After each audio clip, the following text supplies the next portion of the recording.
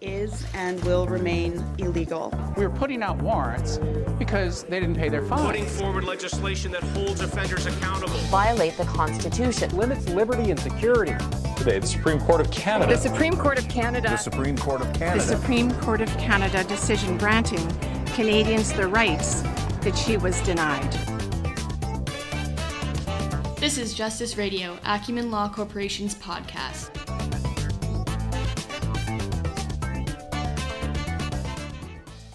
Hi, I'm Kyla Lee, a lawyer with Acumen Law Corporation, and today on our show we have Chris Carta. Chris is a lawyer who does personal injury claims, mainly dealing with ICBC and, as I understand, head injury type claims. That's a pretty fair Okay, all right. characterization of what I tend to do. I've only known you for, 10 years, so... About that, yes. I should know what you do. I'm still not sure what you do, Kyla, so... That's fine. I mean, I especially should know what you do because you represented me at one point, right? I did, yes. Yeah, it's okay, I'm waiving privilege. You can talk about it. Okay, so you deal with a lot of head injury stuff. Does it just relate to ICBC and driving, or is it any type of sort of injury? Generally, it's ICBs. That's the bulk of it for sure, but it's any type of injury. So slip and falls, more serious kinds, the kinds that do result in head injuries. Right. When you're falling in a grocery store, we've got one case on the go at an airport, for example. Okay, but you're not going to take the case where I slipped last week in a KFC on some chicken grease and bruised my ass. No. That didn't happen. There may be some other lawyers out there who'd be interested in that, but no, thank you. It was fine. I survived. It's mostly my dignity that was injured. Do you take those cases? We don't. No. Injury to dignity is not something that is recoverable. Oh, really? Generally, anyway. You should create new law in the area. Maybe. Kyla's bruised butt and ego. Yeah. I do not want to be the test case for that. Okay, so you've been doing this since you were called? Yes, I have been. And even before I articled in the same field. How'd you get into it? Really, that's just how my articles fell out. I managed to find a job and started doing it. I was interested in litigation from the get-go. Right. I remember at law school you being a real argumentative prick. Yeah, usually. I do a lot of, I actually do a lot of family law as well. So I do the two areas. Oh, okay. Both areas keep me in court a lot. So that's kind of what I did. You came back from Sechelt Court this morning. I was in Sechelt this morning, yeah. Okay, well, thanks for making the trip all the way out here to our studio to do this. Sure, it's my pleasure. Oh, good, thanks. It's always good to come see you. Aw. Okay, but with head injuries, you must learn a lot of stuff that really, freaks the shit out of you, no? Yes. I mean, I deal with a lot of people who've had the effects of the head injuries ongoing. I think there's a lot of head injuries and brain injuries that do resolve themselves fairly quickly, or at least the effects from that resolve. We don't see those, of course. I mean, right. They don't come into our office and don't go down the path of litigation. But there's a lot of people that get these injuries in their everyday life, be it from a very serious, dramatic car accident or from a car accident that objectively, from an outsider's perspective, seems less serious and more calm. Well, tell me about that, because I think a lot of people really don't understand sort of that disconnect between looking at the accident and the severity of it, a smashed up vehicle with the front all ripped off, and the severity of the injuries versus, a minor fender bender that results in serious injuries. Can you explain that? Actually, no. Okay. So how do you explain it in court then?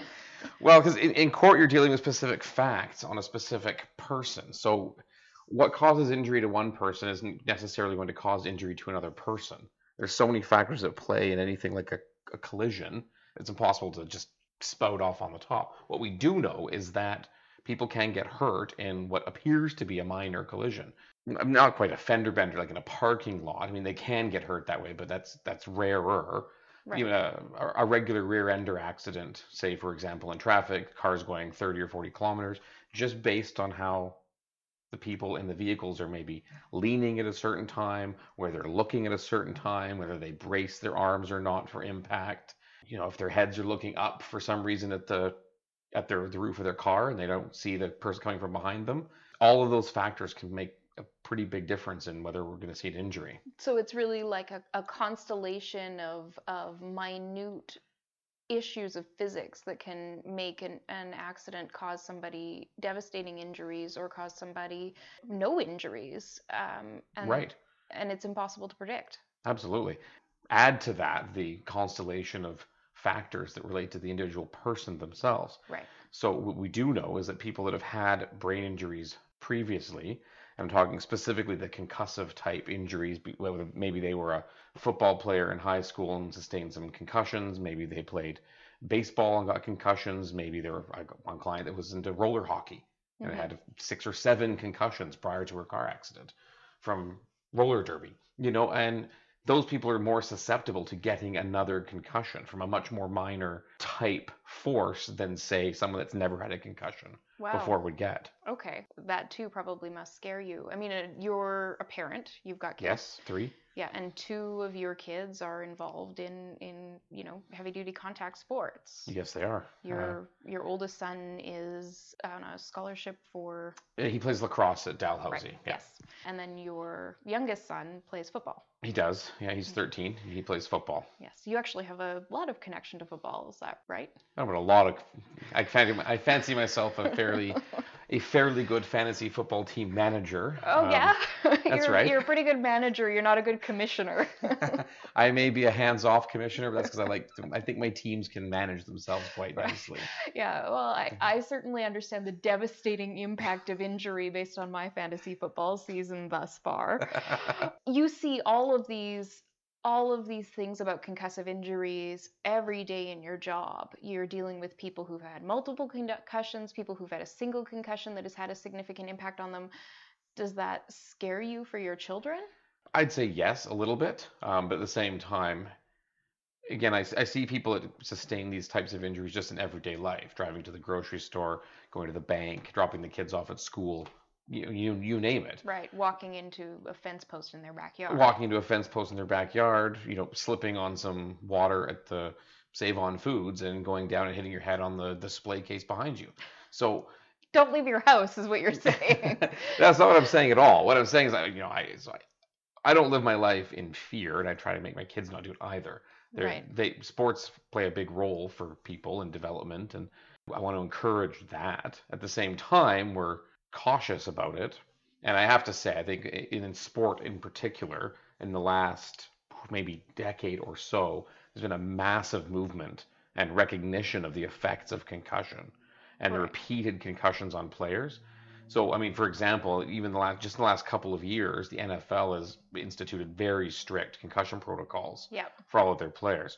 If it even looks like they may have gotten a concussion, they're off the field until they're cleared by an unaffiliated independent neurologist who says there's no concussion here. I know, it's been devastating, as I said, for my season. Right. And so, everyone's familiar with Sidney Crosby in Canada. Same thing. He sustained several concussions in a row, and he sat out for seasons. Wow. Yeah, I didn't. A multi-million-dollar contract, and he's sitting on the bench because he's had concussions, and he wasn't cleared to go back yet.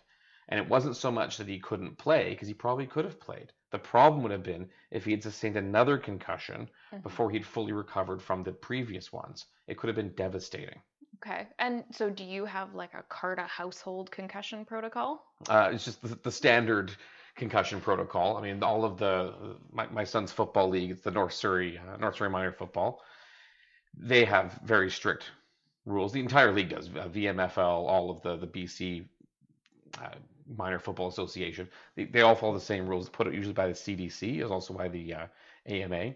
Okay. So a long list, and if the kids are exhibiting any of the symptoms or signs, then they're benched until they're cleared by a doctor. Like, to develop those rules for local sporting leagues, are they just following a model adopted by the NFL, or is this a result of litigation? No, they in fact, the NFL came a little bit late to the party. I think they were the latest of all of the major sports to this party, and that's because they were facing a lot of lawsuits from players. Right. I'm sure there's a movie with Will Smith, Concussion. That's actually a very good movie. Okay. All about the doctor that really went after the NFL and went after them for their. Previously, the old idea. Our parents probably grew up with this idea. Oh, you just got your bell rung. Get back in there and, get back in there and go. Well, no, they had a brain injury. The bell rung, the dizziness, the the blurred vision, the ringing in the ears, the little bit nauseous, those are all signs of a brain injury. Not a concussion, but a brain injury. And along with all of this has come a realization that there doesn't need to be a direct blow to the head either to cause the brain injury. Right, you can get like a concussion just shaking your wet hair after Correct. a shower. If you did hard enough. That would be a bit extreme, I would think, or you'd have to be particularly susceptible. Right. But we see this often in car collisions. People don't strike their head on the dashboard, or the back of the seat even, but just the force going forward. Maybe they get the airbag, which flings them back again. You've got the brain inside the skull isn't attached to the skull, of course. It's fluid, so it slides forward and backward with the movement of the body, slamming into the skull. Like shaking up an egg in a jar. Correct. Okay. And it can cause that injury. And actually, some of the best studies of that actually came out of Iraq. The first and the IEDs. Remember hearing about the IEDs? Yeah. So a lot of the vets got these massive concussions, and they weren't actually hit by the blasts. It was just the force coming at them. They weren't hitting their heads. Oh, interesting. But they were causing massive concussions, and a lot of them. It was a bit of an epidemic in Iraq just because of the prevalence of the IEDs. And so that gave us some of the really great studies on the effects of these concussive injuries. Okay. Well, I mean, this is one thing that I think we as lawyers sort of overall don't talk about enough to the public. This issue of the way that our practices actually affect our lives. Like for me as a defense lawyer, we can get cases with really gruesome or brutal facts, and they can cause lawyers to develop post-traumatic stress, to need counseling. For you, it's seeing, the impacts of all of these things. How do you maintain your objectivity? How do you separate your personal life from all the crazy stuff that you learn or have to deal with at work? Right. Well, if we're talking in the personal injury category, I find that fairly easy. I feel for my clients, especially the ones that are dramatically injured, but I don't know. I find it easy to compartmentalize that and put that in the box and go home and deal with my kids and my wife and my family. And it influences me in terms of my thinking about brain injuries and things like that. I have to say that the family law side is more difficult to compartmentalize. Okay. That seems to intrude in many ways that you'd rather it didn't. But I believe your wife keeps trying to retain me as her lawyer in the event that you guys ever get divorced. And I keep reminding her she does not want me for family law. I'd be happy with that, I guess. No, that's a running joke. But I mean, the one thing that I think it does make me appreciate my family more, I suppose. Yeah, I guess, you see so much dysfunction that, your own chaos at home seems so minimal. And I mean, every family has chaos at home. Yeah, of course, every family does. And I guess family lawyers are in a bit of a unique position that we get to see and deal with other families' chaos. So we're able to say, you know what, in the grand scheme, my little chaos today, no big deal, because I know all these other families are dealing with. Right. So you're actually able to take sort of that gritty stuff that you see every day and use it to give yourself perspective in your own life. Yeah, I suppose. All right. But many times it does intrude, and you come home and you're in a really vile, bitchy mood, and the kids are doing this and the wife is doing this, and you've been listening to this all day. You're just listening to other people's problems, and it's just short fuse. But the family's good. If I'm like that, they know. Give me a glass of scotch. Let me go. Sit in another room somewhere, read a newspaper, or play on my phone. Glass of scotch, sit in your big wingback chair in your robe and smoke a cigar. No, not quite. No wingback chair or cigar, just the scotch and, video games. The scotch and some video games on my phone, yeah. The modern way of relaxing, right. I guess. Hugh Hefner died, and nobody behaves like that anymore. That's right. It's a shame, actually. Well, is it though? Oh, I wouldn't mind a wingback chair and a robe and scotch and a cigar once in a while, and sit in a grand study, perhaps. Sure, but maybe not nice. The full Hef experience. Well, maybe not the full Hef experience. I wouldn't come over anymore. I don't think I'm anywhere near charming enough to have the full Hef experience, okay. Or rich enough. All right, well, let's talk about your family law practice a little bit. I mean, is it true that people spend like ludicrous amounts of money fighting over stupid shit like a dog? I mean, I love my dog, but I would not, blow the value of the house disputing how many days a week I get to keep the dog. I haven't seen anyone blow the value of a house fighting over a dog yet. We hear these stories out there. I'm sure someone has done it. Are the stories real, or are they sort of the like fishing stories where they get blown up more and more over time? I think probably some get blown up over time, but there are a lot of people that spend a lot of money fighting about things that they shouldn't. Right. From a rational perspective, or just from an outside perspective, they shouldn't be fighting over it anymore.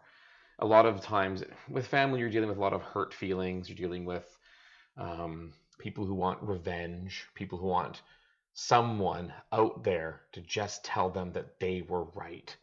They want someone to say he's the asshole or she's the bitch, and that's why this all fell apart. And guess what? You don't get that. No, but you can't even pay a therapist to do that anymore. No. The whole cognitive behavioral therapy right. model is like, I'll just listen to your feelings. That's right. But it would be cheaper to spend the money on a therapist, because the court will not say that. The court will never, ever, ever say that. Maybe I should. In very rare circumstances. But start a side business as a therapist, where I just tell people what they want to hear. You were right. You were right all along. Yeah. Well, maybe. That might make people do. They fight over things that they don't need to fight about.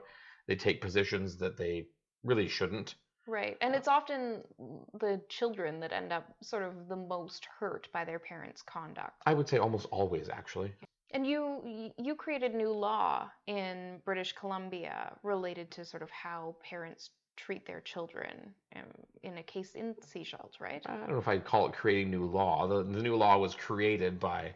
the Family Law Act came into effect essentially in the middle of this trial I was running. Oh, okay. So the decision that came out of that was the JP and JB case, but it was one of the first cases to deal with a whole bunch of sections in the Family Law Act that were brand new. Okay. So tell me about that.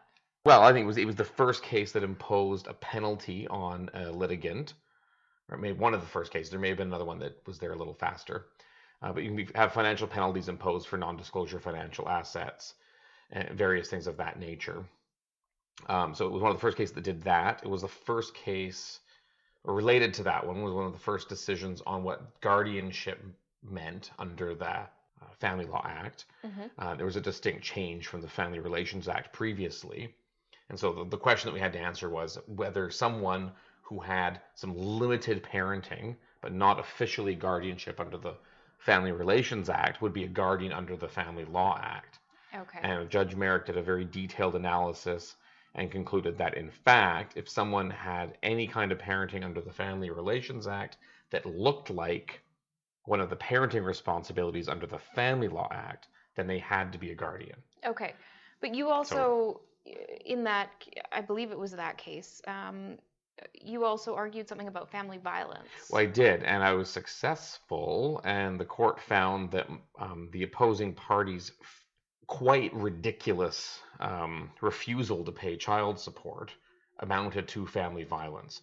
They found that the father in that case, I won't go into all of the details, but he was brutal in terms of paying his support. He never... He just didn't pay. He paid sporadically. I mean, even at one point he got in the middle of this trial went on for well over a year. So like, and many, many days. But in the middle of the trial, he got an ICBC settlement somewhere. I don't know exactly how much money he got, but something about $40,000 or $50,000 or so in his pocket, which is more money than this gentleman had ever seen in his life at one time. And he owed about $12,000 in arrears for child support and ongoing support. Well, that would have been smart of him. He didn't. He did pay off some of the arrears, but then about 3 months later, he stopped paying support again because he'd spent all the money. So when we got him back in front of the judge. People can't see my face right now because this is a podcast, but my eyes just bugged out of my head because I couldn't fathom how anybody could spend that amount of money in like 3 months. Well, maybe it was 4 or 5 months. I know I'm spotty on the exact, but still very quickly. Ridiculous. And he had promised the judge under oath he was going to not fall behind in his child support again. And of course we then returned to court and he had, and I mean, it was ridiculous. And so the judge found that he intentionally wasn't paying his child support in order to interfere with her ability to parent the child. Right. Now, unfortunately, no other judge has decided to follow that case and go with it. So it's a bit of a it's lone wolf case. It's a lone wolf case. I was pretty excited about it because it was right at the beginning or close to the beginning. Got the decision out. I spread it around to people. I pushed forward. I tried it in other cases, and I guess Judge Merrick was just a little more ballsy than some of the other judges, I guess. Or your client was just. Or the facts were just so there. But it's not that unusual for a father. It's generally a father. It's whoever has the more income to do that, to refuse to pay support. Really? Intentionally knowing that it's going to interfere with the ability to parent the child. Have you ever heard of this phenomenon of men who actually derive sort of sexual pleasure from the possibility of impregnating women? Men who deliberately tamper with condoms, or who engage in one-night stands with the goal of getting a woman pregnant. Like, do you have to deal with cases dealing with that? I don't know that if I've dealt with that. It's possible. I've dealt with cases where there's been, let's say, a father with multiple baby mamas, 3 or 4. So I mean that could be what's happening. I haven't seen any diagnosis or anything to suggest that was actually what was going on. Okay. But I've seen things like that on the internet. All right. Which the internet has everything. So. Okay. Well, I mean, that's really interesting that you got this decision and no other judge has followed it. Do you continue to argue it now? I mean, that was a couple of years ago. It was. When the situation's right, I do. It's becoming less and less common, actually, as time goes on, I think, for men to not pay their child support. It's generally the men. Is it because the courts have been coming down so hard on men who don't, or people who don't pay child support? I think that one, I think that's part of it. 2, I think there's also a cultural shift. I mean, I'm starting to see the younger the pair, the more likely they are to just get it and want to pay the child support portion. There's still a lot of reticence to paying spousal support, of course. That's a whole other beast. But more and more, we're seeing people that are coming in. They're coming in the door. They've already been separated for 6 months. They haven't seen a lawyer yet. They've been paying child support already voluntarily. And it's probably above what the guidelines are. Sometimes, or it's real easy to just Google it. You Google BC child support, you're going to find the guidelines. Oh, okay. People punch it in and they come and they go, yeah, I looked online. It said I should be paying $800, so I'm paying $800 plus the rent or plus the mortgage still while I was trying to fix it. That kind of thing. People are more and more that's happening. Is it really like that much? Like what is, like, say your income is $50,000 a year. What's your child support? It would depend on the number of children. For 2 kids. I could tell you in a second if you let me. Using the average white picket fence family. Are you Googling it? I am, yeah. I guess that's a tool that lawyers use, is Google a lot of information. Absolutely. Well, I don't know it off the top of my head, so because it changes quite a bit. But there is, it's literally, it's click, and there's a website. And it's applicable, like, in all cases. There's not, like, individual factors that judges consider. Not for child support. Wow. So it's really. So how is there even any litigation over child support? The litigation comes in. Well, that's one of the reasons how we make our money. But so most of the litigation isn't actually about the amount of child support. It's about the amount of income somebody's making. So what happens is, sorry, my link is not working for some reason. That's okay. We can circle back to it. Anyway, so what happens is someone comes in and says, I make, well, let's use $50,000. $50,000, 2 children, and British Columbia. That's all you need to know to figure out the child support. Wow. The province, the number of kids, and the $50,000. Okay, so I'll know where to look if I ever find out I have children I don't know about. Yeah, the guideline support amount would be $781 on a $50,000 a year income with 2 children. That's a lot of money. It is. Children are expensive. Gosh, okay. Well, here's hoping I don't have any that I don't know about. Right. So what happens is generally in BC, I don't know if it's particular to BC. I haven't practiced elsewhere. But from the case law, I see it seems prevalent in BC. I'm not sure if we're just a more litigious jurisdiction or if we've set it up this way. But, someone says, I make $50,000 a year. Well, the recipient says, no, you actually make more. Oh, You've got you've got an incorporated company. I see. You've got investments. You got some investments, and that's put your RRSPs into mutual funds. That's that are right. Really profitable. And it's not just employment income we're looking at. So things like capital gains or returns on stocks would all be there on your taxes. Okay. The real stuff comes in when you've got self-employed individuals who maybe own a company. They're self-employed. They've incorporated. They've got some money held back in the company. Maybe a couple $100,000 sitting in a slush fund in the company, while the recipient comes and says, well, that's actually income. You earned $100,000 last year that you didn't pay yourself. You should add that to your income as well. Right. Okay. And so that's where a lot of litigation comes from. Or things like I've seen people, they're beneficiaries under family trusts. They've got rich parents off in the background somewhere, and the parents traditionally throughout the relationship have given money to the family. They've helped put a down payment on a house, they've bought a car, they've done things, the rich parents. And so the recipient says, sounds nice. your rich parents are going to continue giving you money, so that should actually properly be income. Things like that. That's where a lot of the litigation is. Wow, okay. All right. Well, in Supreme Court. In provincial court, there's a lot more of the litigation about whether or not someone should pay child support, but that's really kind of all they deal with, is child support parenting. And spousal don't deal with property. Although the question of whether or not someone should pay child support, sort of given what you've said to me, seems to be pretty clearly defined in the legislation. It should almost never be litigated. The question of whether someone should pay is essentially a nonsense question. And I guess part of your role then as a lawyer representing people in family law cases is to make sure that those cases don't get litigated, that you're not bringing cases to court where people are taking positions that are contrary to the Family Law Act, or that would be a waste of the court's time. That's right. I try my best. I'm not always successful. Right. I mean, you have to take your instructions from your client at the end of the day. At the end of the day, yes. Although I have fired clients because they've told me to do things, and I say I'm not doing that application. Yeah. It's completely wrong-headed. I know examples out there that I've heard. People want punitive damages against their spouse for infidelity. They want, declarations that she's entitled to nothing because she left the relationship. She wants a declaration that because he was mean to her, that she should have sole guardianship of the children. So is it things like that? Is it then like the self-represented individuals that tend to bring these types of applications about not having to pay child support when the obligation is clearly there? Yes, generally, and that's generally. I don't know if I've seen a case with someone saying, with a lawyer arguing that no child support should be paid when the obligation is clearly there. I can't think of one.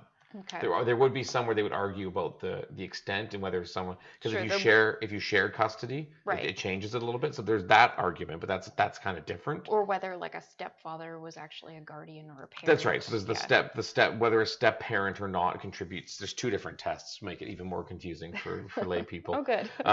It depends whether or not they're married or not. Okay. But anyway, that's a whole other kettle of fish. Wow, yeah. But something like that would be argued, yes. But okay, in the case where hypothetically, you and I have two children, we separate, you've got the kids at home, I see them on alternate weekends. I'm not having children with you. No, I don't have children with you either. I have too many. But this is a hypothetical. But so I can't imagine any lawyer taking my case if I said, I want to argue that there's no obligation for me to pay child support. I can't imagine that happening. So is this like part of the overall crisis of access to justice? Like if self-represented people didn't have to be self-represented because they could get legal aid lawyers, we saw this in a decision coming out of Nova Scotia where a judge just lambasted people for wasting court time on frivolous applications that would have been resolved if there had been a lawyer. There's a reason in Ontario too. Yeah, and those ones had lawyers, but that's a whole other story. It was a Supreme Court matter, and I think the judge had said, it was $309,000 a year to put a judge in a courtroom. Yeah. Never mind the cost of the sheriff and the court staff and the lights and everything else, and you're wasting that money that's all funded by taxpayers because we're not putting money into access to justice. I don't know if you had the opportunity to see some of David Eby's comments, the Attorney General of BC, his comments about funding legal aid, that he's going to put more money into helping people have access to legal aid for things like family law. Where do you stand on that? Oh, I think there's a desperate need for it. But more importantly, I think it needs to be, it's tough to say because just throwing money at a problem historically in this province, I don't think fixes anything. No. So if the money comes with maybe a bit of a fundamental or a revamp of the system itself, I mean, the system has been the way it is for a very long time. And when you've got an underfunded system like the legal aid system in place, invariably what happens is habits develop and the system accords with it to make sure that the people in there are getting their money. Right. So I'm not explaining this very well. No, I think I see what you're saying is the way that cases are handled both at the legal aid level as well as at the lawyer level and by the clients is done to adapt to an underfunded system rather than having the system adapt to the needs of the clients. That's a much better way of saying it. This is, this is why you're a better lawyer than I am. Thank you. But that's exactly what I'm saying. I still hired you though. So. That's exactly what I'm saying. Because so you've got a system. So I don't do legal aid work. I never actually have. Mm-hmm. I find that I actually do a lot of pro bono work. And so I use my paying clients to just subsidize me doing pro bono work, and I find I do better work that way. Same here, no judgment. Yeah. So my understanding from some friends that used to do it is you generally get a family law legal aid file. You're given about 15 hours of time off the bat. That's it. Yeah, that's it. That's essentially nothing. It doesn't include court appearances and stuff. That's extra. Right, but that time's got to cover drafting applications and filing affidavits and meeting with your clients and negotiations. And again, you're normally going to be in provincial court because you aren't going to get legal aid if you have any property to fight over. Right. And property can only be dealt with in Supreme Court. So the provincial court system is quote unquote designed for the lay litigant, in theory. My experience is lay litigants find it very confusing and time consuming. Okay. And so, I mean, here an example is, you file your application to get in order. So you go down, you file your application for child support, just child support and some parenting plan, say, okay? You go in, you file that, the other side gets notice, they get 30 days to file their reply. Once everyone's filed their replies, everything's in there. If they get served properly, yada, yada, yada, whatever. It's all there. Now there's a first appearance. Oh. And then you're getting bumped multiple So you times. come on the first appearance, and that's when you're going to get a date for a case conference and a hearing down the road. Right. Okay? And there might be a pre-trial conference before the hearing and all this stuff. What I find is a lot of the lay litigants show up for their first appearance, thinking it's their trial, thinking they're going to get something done, thinking someone's going to do something, and that's not what's happening. We're just here to say everyone's checking in and getting dates. But so what happens with the legal aid system is they bring their lawyers with them, and they tack up an appearance, or they tack up a couple of hours for dealing with that, and it eats into their total legal aid budget. So I've been opposite on a few files where the other side's been on legal aid, and without fail, every single time the legal aid money runs out before we're anywhere close to getting any kind of a resolution. If we're lucky, we've gotten past the family case conference stage, which is where everyone sits down with the judge and tries to just work it out. Right. If we're lucky, we've gotten there. And then the client's on their own. Then the client's either on their own, or they have to try and find some other method of funding. Or some of the legal aid lawyers I've dealt with are fantastic people, and they will stick around for a little bit longer if we're close to a deal. Right. And I know they're doing it for nothing or close to nothing, and they'll help bang something out. And that's the other thing too. I was gonna say, but you'll also take advantage of that for your client, right? The desperation effect. Yeah, of course. I mean, it's impossible not to. No, you have to do the best you can. It's impossible for your not to. Yeah. Right. And I think there's another rule with legal aid, and I could be wrong on this, but I'm pretty sure if you have a legal aid client and you run out of legal aid hours, you are not then allowed to convert them to a paying client. That's what I understand too, but I don't, I don't do legal aid. I'm not sure, but that's my understanding. You can't just take money all of a sudden. You can't switch it over. You have to actually return all of the legal aid money and make your client pay you that. Right. Or they have to go off and find somebody else and essentially start from scratch again. Right. Because every time you change lawyers, especially in family law, you're going to waste a whole bunch of time at the beginning for the the new guy or girl to get up to speed. Wow. So there's a lot. I mean, there's a lot to talk about in family law, but I want to swing There's back. tons, yes. I want to swing back to personal injury. We're gonna have Sure. you on again, and we're gonna do an hour on family law because there's some very interesting things happening there. But I want to swing back to personal injury Sure. because I want to pose to you a legal conundrum. Okay. And my legal conundrum is this: if there's an accident and somebody is injured who was not at all involved in the accident, they suffered damages as a result of the collision, do they have a claim? Can they file a claim with ICBC? Okay, well, there's a lot packed into that question. So I used a couple of words, damages and injury. Right. You know damn well those are two different things in many ways. do. So If you're talking a physical injury of some kind, is that Or what a, you're or talking a about, physical injury? psychological injury? Okay, well, this could be a psychological injury. So, all right, so say there's a physical injury, something goes flying off from the car and hits someone walking down the road. Right. Okay, yes, that would be compensable. Okay. They could sue for that. Psychological injury, so say a witness to the collision gets PTSD or something. In certain circumstances, I would say yes, that would be compensable. There are cases that deal with that. They are generally Not high value. no, they can be fairly high value. I'm saying that the crashes that they've witnessed are generally very dramatic. Right. So like if you end up this is soaked in some dude's Correct. blood. This is the witness who helped drag, burning children out of a car or something equally, up there that would Right. cause that. There's a couple cases where people have tried to claim the damages. I'm familiar with one I read just a little while ago for some research. I think it was 2 construction workers on the side of the road, and one guy saw his buddy get hit by a car Ooh. and break his leg.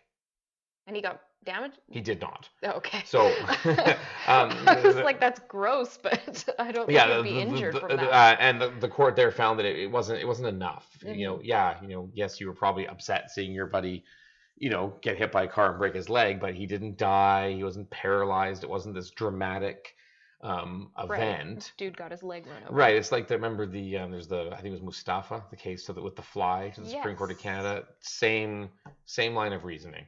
You know what? Yeah, okay, maybe it did really affect you, but come on. That's a fly in the water bottle is not enough to Right. go after, I think it was Culligan Water or something for, hundreds of thousands of dollars of damages, Well, some people are really afraid of bugs. Sure. But the point that the court made is that it's not the duty of us to go to that extreme level. Yes. So, I mean, it's just too much. And it was the same with this, I think it was a construction worker. It was just, if that's enough to cause you great mental shock and what you call post-traumatic stress, well, anything could have done it, not, Right. Okay. So it has to be something more dramatic for the psychological injuries. All right, but what about dealing with damages? Damages now. So now we're talking about something different. So I'm not entirely sure what you're getting at. I think from our conversation earlier that you think someone should be able to collect if, say, they were late because of. Well, let's put it in a terms crash. that you and I can both understand. All right. You get tied up on the highway on your way to court Yeah. in a collision that closes the highway and you're stuck there for 4 hours. You miss your trial entirely. Mhm. You've lost a billable day in court and Mhm. you have to replace it with another billable day in court down the road. But you can't tell your client, hey, you got to pay me for sitting in traffic all day because that's not fair to the dude. What then? I mean, can you go after ICBC and say, hey, I was supposed to be in court. This douche crashed his car. You should pay me. No. Why? Why not? Well, Explain. there's a concept of remoteness, which I'm sure you're familiar with from law school, though you may not have paid much attention to torts. Yeah. So the idea there is quite simply that it would be too remote from the person who was negligent to grab those damages. But I don't see how remoteness fits there because if you're driving like a moron, Yeah. and as we see people do in the Lower Mainland all the time, and I represent people for doing, if you're driving like a moron and you crash your car, like you have to know you could end up closing the highway and that people could not end up not getting where they need to go. Like when I was involved in an accident, I ended up basically shutting down Fraser Highway. Mm-hmm. And I felt terrible about it because I knew all those people that were trying to take Fraser Highway couldn't get where they needed to go. That's right. I guess that's just one of the risks of daily life, I suppose, that you're going to be late for an appointment. But missing it entirely? I mean, lateness and missing. Or missing it entirely. I mean, it's not your fault. And I can't imagine many scenarios where... But it is the fault of the driver who shut down the highway. Well, sure. So they should pay. No, I disagree. So has this been litigated? No. Okay. So you should take this not case. As far as I know. No, Next time this happens to me, you take my case. No, I'm not going to take that case. One, I don't think it. Can you recommend me a legal aid lawyer? They don't do civil law. One, I don't think it would succeed, and two, I don't think it should succeed. But and okay, I so don't think it would. I think the law would come in, and I think the courts would rightly say it's too remote. It's too remote. There's not enough of a nexus between the actions of the two and that. It could have been a traffic jam for a stall. It could have been anything. I know your point is that it wasn't that day, but it's not. You're not responsible for you have a duty of care to everybody on the road to drive safely. Codified at section 144 of the Act. And if you cause damage or injury to someone, you're responsible for that. Right. Right. But the damage or injury to someone, call it 40 minutes down the road, stuck in this traffic jam, it's just too remote. Was everyone on that highway going to have a claim? Potentially. I mean, I'm not trying to worsen the financial crisis at ICBC here. That's a whole other discussion we could have. I mean, there are people who aren't going to have a claim, who aren't going to have any damages as a result of that. But there are some people. I mean, people could be out $1 million potentially. It would be a fairly extreme case, I would think. They're on their way to close a deal that involves the purchase of a property, and because they don't get there, somebody else snags the property. We know how red hot the market is right now. Sure. Grab the phone. I mean... Can't use a phone while you're driving, Chris. No, hands-free. If they're closing on $1 million property, they've got hands-free in their car. Now, although $1 million property in Vancouver is essentially a postage stamp. Yeah. But... No, honestly, I think it's too late or too remote. I'm sure there's a case that would be on point that where this maybe has been litigated, probably back in like 1800s England. Oh, so it's time to change the law. I mean, Chief Justice McLaughlin did say that if the law is outdated with current realities, judges should feel free not to follow it. It's true. And I don't disagree with that statement. But again, I don't think there's room in the law to collect for damages that remotely. As much as I'd like to have a whole slew of new clients. Right. A practice devoted entirely to remote. That's right. A more interesting case might be if, say, for example, somebody was in an ambulance being rushed to the hospital, and their injuries were made much worse by this highway closure because of the car accident. That might be a little bit more of an interesting... Maybe facts-wise, that would be the better case to bring it, but I still see that being you'd run into the exact same issue. And but fact-wise, it might be enough to. I think to the do other problem is there one would expect there would be an expectation that every other driver would get out of the way to let the ambulance through the traffic jam. So again, I just say factually that might make it more interesting, but I still think you get hoisted on the remoteness issue. Okay. And rightly so, I think I have to add. All right. Again. Well, thank you for coming on the show to share your perspectives and your stories, and thanks for answering the legal conundrum. I don't think that I agree with you, but well, that's fine. We'll wait for someone who's more. I don't want to say ballsy because you're very ballsy, but. Someone who's a little more crazy than you to take on the issue and litigate it. Someone with slightly less sanity. All right, then. Okay. Until next time. All right. Thank you, Chris. Of course. Thanks for tuning in, everybody, to another riveting episode of Justice Radio. I'm Kyla Lee with Acumen Law Corporation. Like, subscribe, follow, and tune in for more.